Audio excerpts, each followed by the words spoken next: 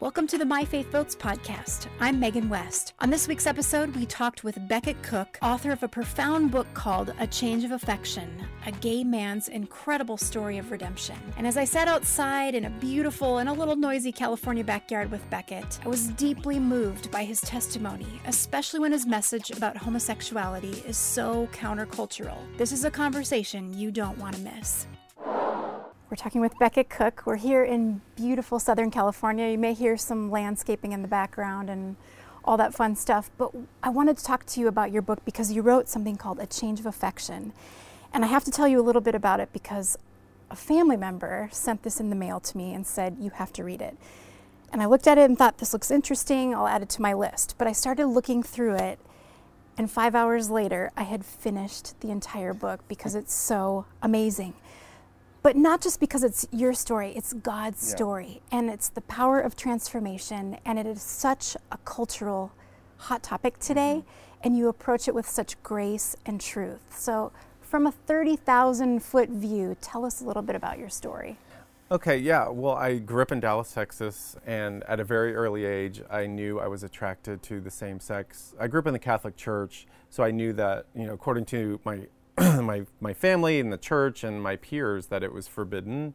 So I didn't talk about it with anyone, and I kind of kept it hidden. So I had this weird double life where on the outside I was, kind of a popular, fun kid, but on the inside I was struggling with this same-sex attraction. And then in high school, I became best friends with someone who was in the same situation. We came out to each other, and we started to explore sexuality. We went to gay bars in Dallas, and which I don't even know how we got into these bars, but we went to bars, we went to clubs, and I really felt like, wow, these are my people. I'm finally home. Like, this is it. And then same thing in college. Had a best friend who was gay. We explored gay culture together again, and then after college, I moved to LA, and this whole time, God was never an option for me because I knew that after college, I identified as gay. I mean, I came out to my family, to my friends, and how did they respond to it? They, differently. My parents were pretty calm about it. They didn't react in a crazy way. I was the youngest of 8 kids, so by the time they got to me, it was just like, okay. And I mean, they had the Orthodox biblical view on sexuality, so they were upset that I was gay, but they just kind of they were like, what can we do? And so then after college, I fell in love for the first time. And so that's when everything sort of became cemented as my identity. This being a gay man was just totally who I was. And I moved to California, I moved to LA, and I lived the life. I got into this really fun group of friends, and I lived a really fun life. I went to parties and premieres and Oscars and Golden Globes and fashion weeks in New York and Paris, and I had this kind of extraordinary time, and would, be at Prince's house when he's like giving a concert in his backyard one night, or be at, have dinner with Meryl Streep, and like go to the governor's ball after the Oscars, and all these things, like had all these great experiences. And then at a certain point, I started to feel like the law of diminishing returns set in, and I started to feel like, is that all there is to a fire? Because you had everything. I mean, yeah. You were with the fame, you had the fortune, the influence. I did. I was doing really well as a set designer in Hollywood and in the fashion world. And so I kind of did everything, met everyone, was friends with everyone, traveled everywhere. But it's just after 10 or 15 years of this, I started to feel like, what am I going to do for the rest of my life? Because this has been a fun ride for a while, but it's not. I don't know what the meaning of life is. I don't know what I'm doing here. Cut to I was at Paris Fashion Week in March of 2009. Had this moment of total emptiness at a after party. Felt completely empty, and then felt like, what am I going to do for the rest of my life? How am I going to fill this void? Because this stuff isn't doing it anymore. These parties aren't doing it anymore. And then I got back to LA, and 6 months later, I met a group of people at a coffee shop. They had Bibles on the table, which was shocking. And they invited me to their church the following Sunday. And I wasn't sure I was going to go, but then ended up going, and I heard the gospel. It was an evangelical church in Hollywood. And I walked in, heard the gospel, and was completely blown away by it.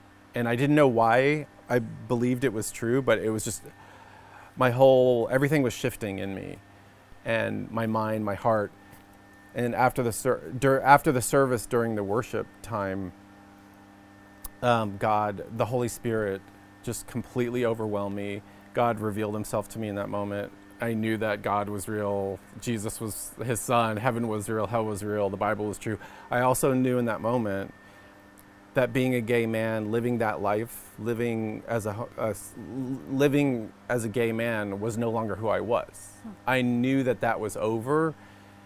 I knew that was part of my past, my old man, as it says in the Bible. I knew that was done, but I didn't care, because I had just met Jesus Christ. I had this like intense encounter with Christ, and I was like, I'm all in. I mean, I don't care. So that part was easy to let go of, that part of my life. I mean, it was a dramatic conversion, Yes. not just, I'm going to decide to change my life. It was, you described moments throughout the day that the Holy Spirit was washing over you and changing so much. Yeah, that happened a second time. After the church service, I came home and I was in my bed trying to take a nap because I was so overwhelmed. And again, the Holy Spirit it was like I was Moses in the cleft of the rock, and God was like, let me show some more of my glory to you.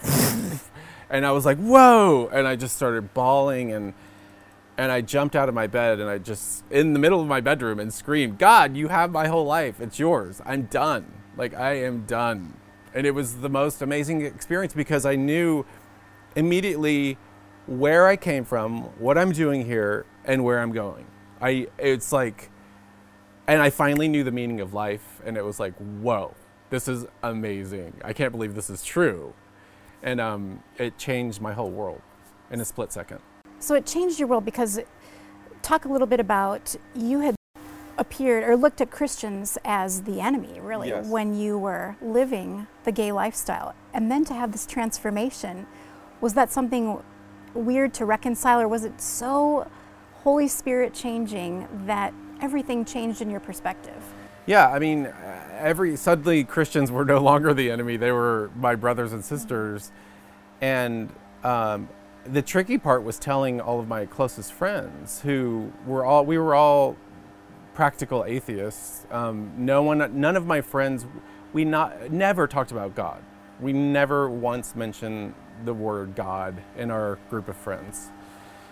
And telling them was quite a task, and it took about a few weeks to tell everyone. But no, I mean, now that I was a Christian, I started reading the Bible, and every word of the Bible, every word off the page just was like, whoa, this is true, this is true, this is true. It was like the symphony, and every note rang true in my ear. And it was amazing to read the Bible after that conversion, because it just testified to what I had just experienced. So it was like this amazing. So people would probably ask, well, if you had that massive of a conversion moment, does that mean that you had a conversion and now you're straight?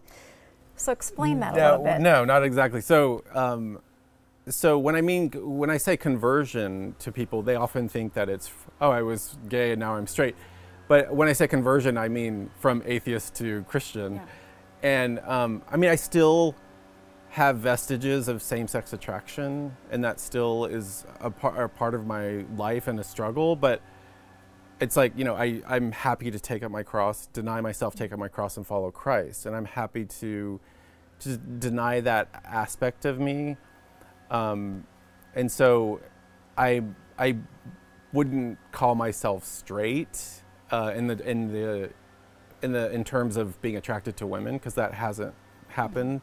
But again, I'm happy to be single and celibate for the rest of my life because I have this incredible relationship with Jesus. And people often ask, think that it's like I'm being cheated out of something or that I'm alone for the rest of my life. And I'm like, no, I'm not alone. I have Jesus Christ.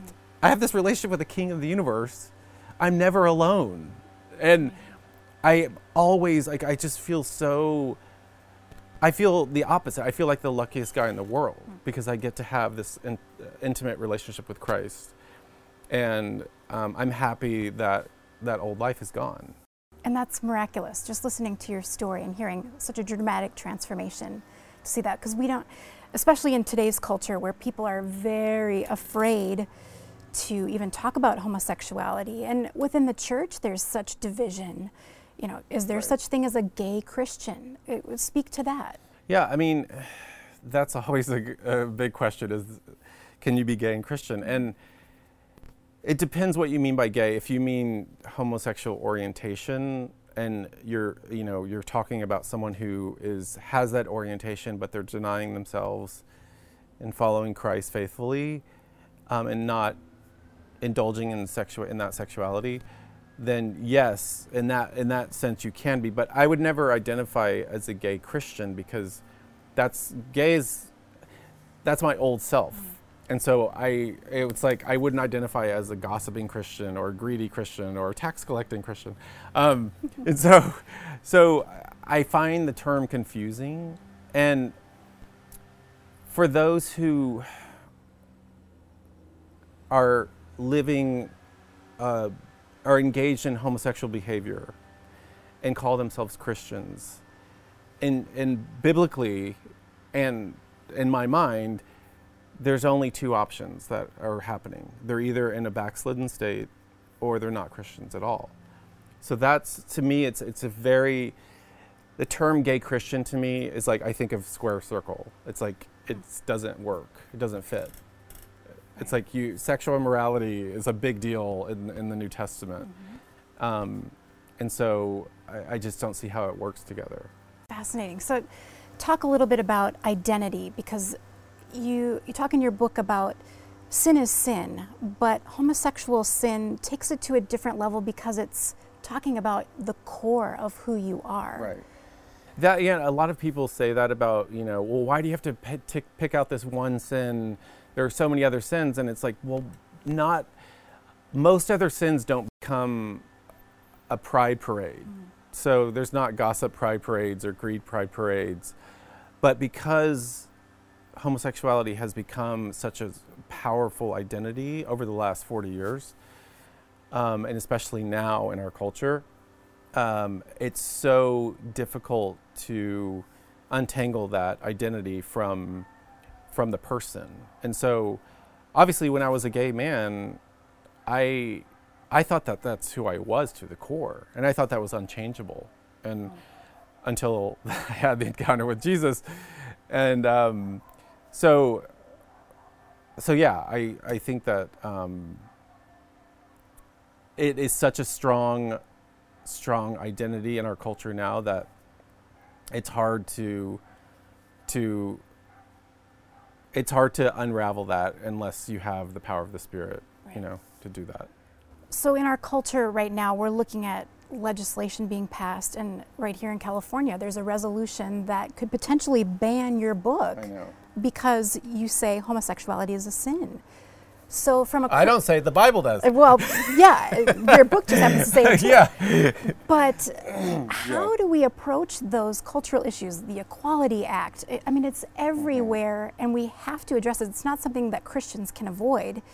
So maybe there's a two-part answer to that, because there's a biblical worldview, but even within the church, there's confusion about affirming homosexuality. Right.